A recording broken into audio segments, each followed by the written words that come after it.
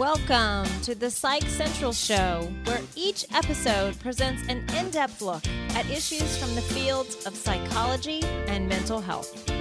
With your host, Gabe Howard, and featuring Vincent M. Wales.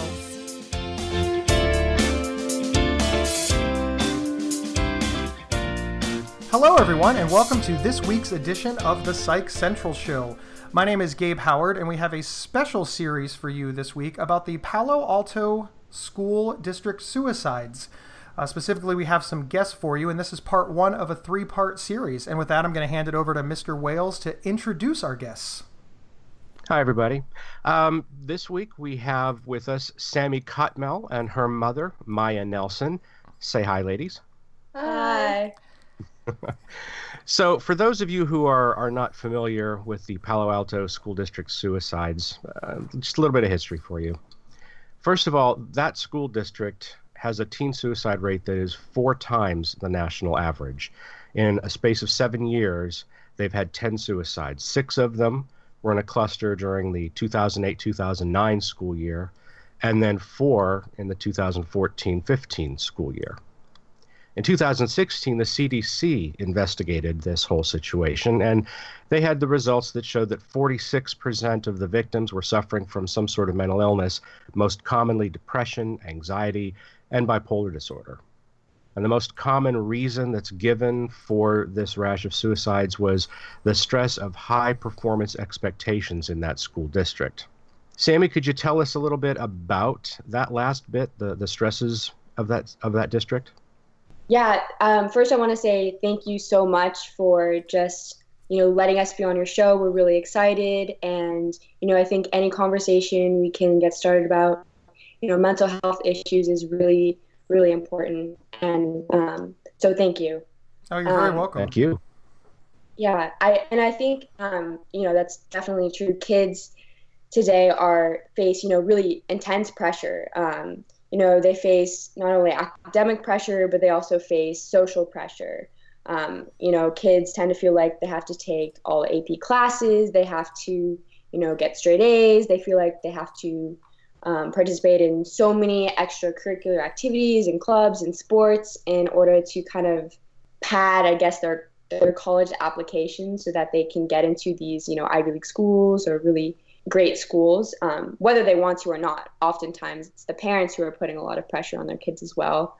In addition, to not only this intense academic pressure, they also face a lot of social pressure, because we live in a time where social media is everywhere, and it can be really damaging to one's self-esteem, and it can cause issues anywhere from body image issues to social anxiety, to bullying, to just a lot of things. So I think today is just kind of a really tough time to be a teen in general. And, it's even tougher being a teen living with a mental illness. Sure. So how did all of these different things affect you? I think being a teen, you not only have a lot of insecurities from the start, going through puberty and going into the high school years, with a lot of stress from trying to perform well academically, but I think, looking at all of this, social media and seeing where everyone was going to school and, definitely in the classroom where there was a lot of discussion on, where kids were going to school, what their grades were, what they got on that test. It definitely put a lot of pressure on me to want to succeed. And I think it really fostered in me the kind of mentality where I had to also perform really highly to really high standards in order to succeed. So yeah, Sammy, yeah. Oh, I'm sorry, Sammy. I'm going to ask the question that nobody is ever supposed to ask a woman, but would you mind telling the audience how old you are, what year you graduated? I am 18 years old, and I graduated in 2016 from Mercy High School in Burlingame. Very, very cool. You were involved heavily. I mean, I don't want to give apart. I know your story, but sort of tell us part of your story. Just sort of start from the beginning and go with it. So I was diagnosed with obsessive compulsive disorder at around the beginning of 8th grade. And for me, my OCD comes in a lot of different forms for many different people. But for me, my OCD revolves primarily around success. So I always felt like in order for me to succeed, I had to, get straight A's. I had to get into an Ivy League college. I had to get a 2400 on my SATs, and all of this really radical thinking. It was really black or white thinking when it came to my OCD. There really was no gray area. It was either I was successful and I got straight A's, or I didn't and all else failed. And as I, looking back on it, as I transitioned into high school and the pressure to perform increased, my OCD symptoms also continued to get worse. And that's kind of how it goes with OCD. The more pressure or stress you're under, the worse your symptoms tend to become. So homework assignments that should have taken me like 30 minutes, I just remember were taking me up to 3 hours to complete. And my OCD basically just made performing everyday life functions really, really difficult for me. It became really difficult to eat, to sleep, and the worst, to walk. Oh, wow. It was just, it became really, really crippling, I guess is the word for it. So when I got my first B in high school, ever as a course grade in Spanish, I was completely devastated. I felt like this straight A identity that I had been building for myself throughout my whole entire life was just ultimately shattered, and there was ultimately not a reason to go on.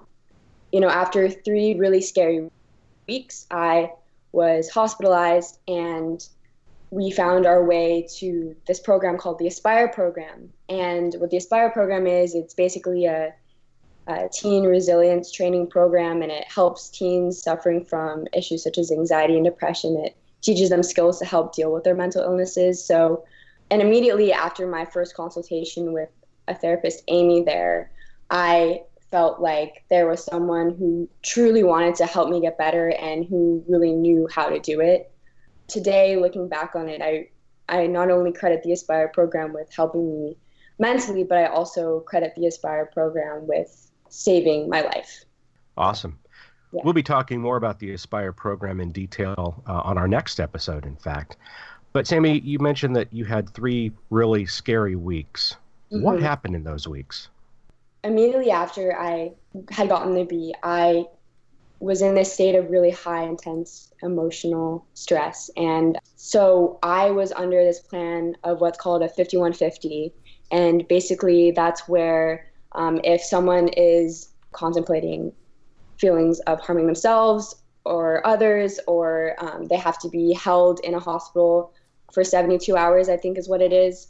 And so I went through this hospital holding of 72 hours, and that's basically what had happened kind of in the first week. And then after I was released from the hospital, I took 2 weeks off from school to kind of collect myself and just spend time with my family and my dog and kind of de-stress. Yeah. Now, Sammy, if I can focus on your mom for one moment. You had mentioned family. Now, we just heard a little bit about how you felt, but how did you feel, Maya? I mean, this is your daughter. You're sort of watching this. Yeah, it was really, really scary. Excuse me while I dry my tears for a minute. No, it's understandable. As Sammy mentioned, when she was in 8th grade, we saw the symptoms of OCD develop. And so Rob and I, as parents, when their kids are little and they have the flu, to keep them hydrated and safe and rest. And when they scrape their knee, to put a Band-Aid on their knee and keep it from getting infected. And so you, over time, think you can parent through anything. And when her OCD symptoms started developing in 8th grade, we sought the help of community-based therapists, and it was moderately effective, and people didn't talk about mental illness. So we even reached out to her pediatrician and said, this is what's going on with Sammy. Can you help us with the referral?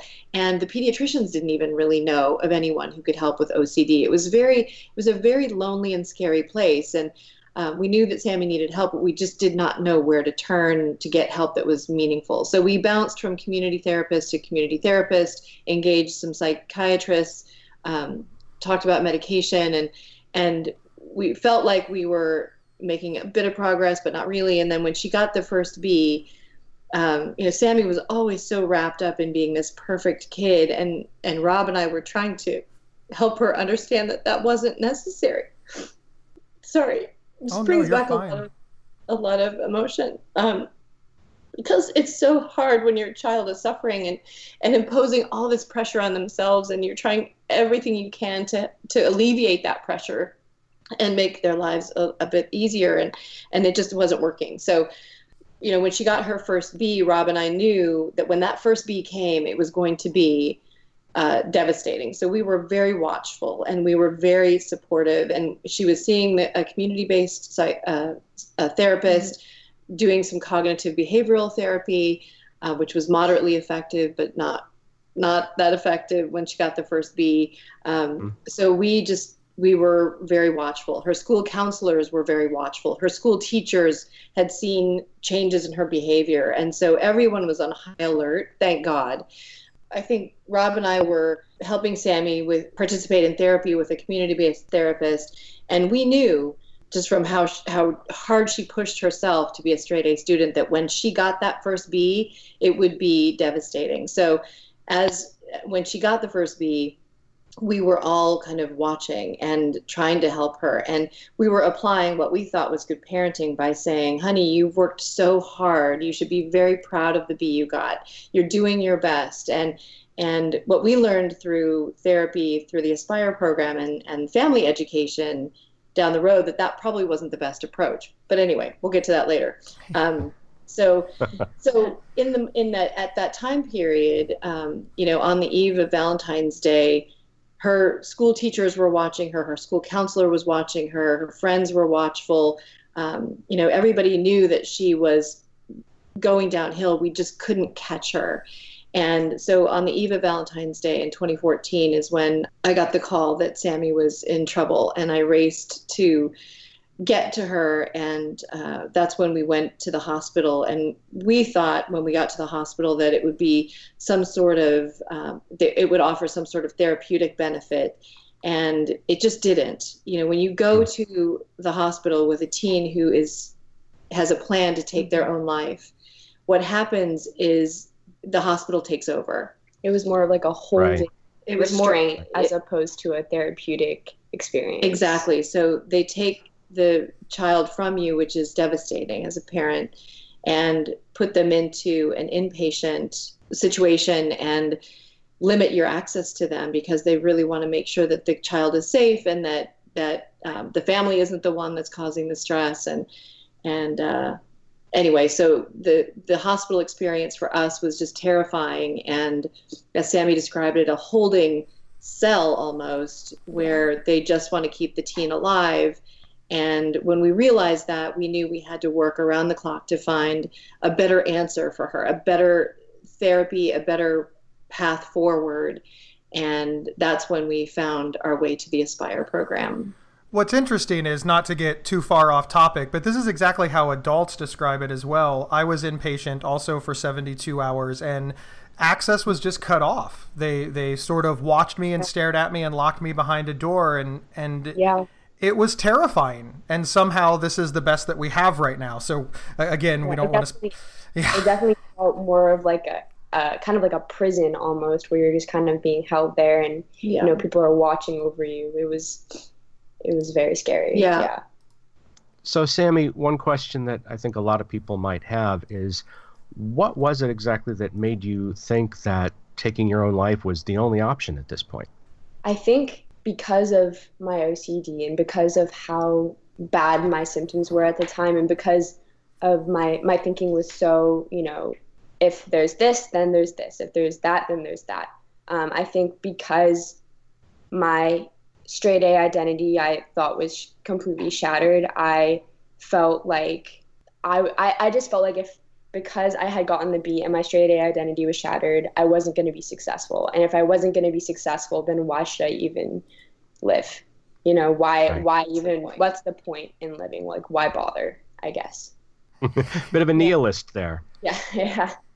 So I'm curious, because of all the different responses to this rash of suicides, have there been changes made in that school district as a result? I think the changes have started to be made.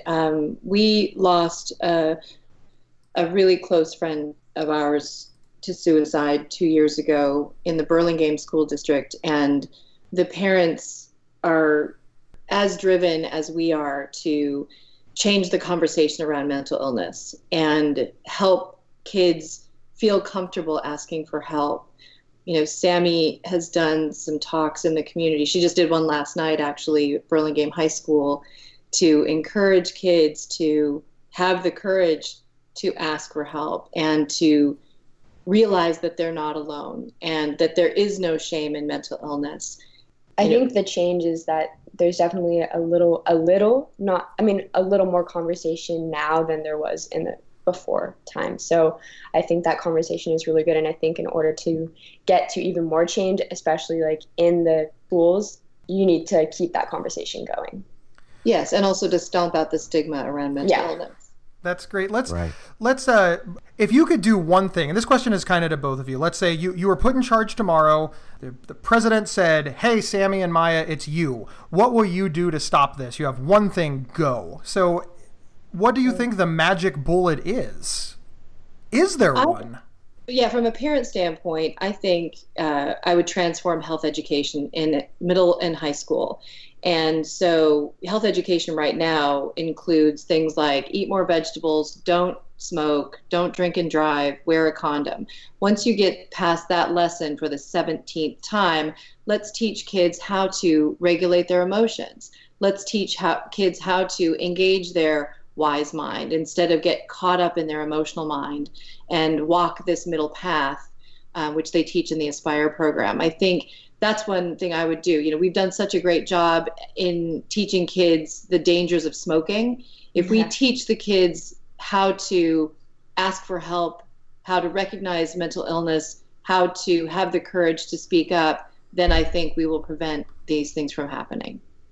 Yeah, and so to kind of add on to what my mom was saying, I think for me, there definitely needs to be some sort of program implemented into schools where they, teach you about, mental health issues and how to, because I think everyone and anyone can benefit from learning about your wise mind and like learning about, mindfulness. I think every single person can benefit from these lessons because life can get, let's face it, life can suck sometimes for every single person, and everyone goes through their own story and everyone goes through their highs and lows. And I think it's just really important to have this program implemented into schools where people feel like, okay, they're not alone. And I think once we get to that point, that would be really, really therapeutic.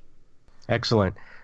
Sammy, I want to applaud you and Maya both for going out and doing what you do, the speeches that you give at schools and other locations. I just think that's fantastic. Thank you. Thank you so much. We appreciate the opportunity to be on your show. Yeah. It's awesome. I started my speaking publicly about living with bipolar when I was almost 30 years old, and it was so incredibly difficult because I mean, as you know, I'm sort of speaking to the choir with you. And when I first read about you, I thought, wow, at 16, 17, 18 years old, you're facing this stigma and discrimination head on and doing a lot to change it. So my proverbial hat is right off to you. Thank you for doing this. It's incredible. It's incredible. You know what? I think because everyone's really afraid to talk about it, there just needs to be people to kind of break that. And it's definitely it's been such an amazing opportunity to talk about it. And I just think, once we get more people to talk about their own stories, that's when change can really happen. And so thank you so much. Like that really means more than you know. Oh, well, thank you so much. All right. Well, next week we are going to have part 2 of the 3-part series. So thank you to our guests for this week. And Sammy, you will be on next week's show too. Is that correct? Yes, that is correct. Excellent. Well, we look forward to talking to you next week, and we will see everyone later. Thanks. You guys. Thank you. PsychCentral.com is the internet's oldest and largest independent mental health website. Psych Central is overseen by Dr. John Grohol, a mental health expert and one of the pioneering leaders in online mental health. Our host, Gabe Howard, is a professional speaker, award-winning writer, and mental health advocate. You can find more information on Gabe and his work at gabehoward.com. Vincent M. Wales is an award-winning speculative fiction novelist and suicide prevention crisis counselor. You can find more information on Vincent at vincentmwales.com. If you have feedback about the show, please email talkback@psychcentral.com.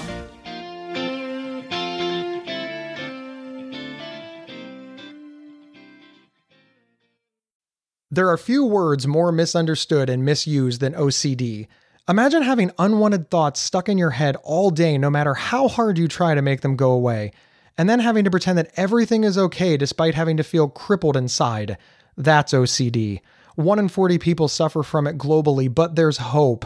If you have OCD and need help, you can get better with specialized treatment. NoCD offers effective, affordable, and convenient treatment for OCD and is covered by many major insurance plans. Go to nocd.com to learn more. That's nocd.com.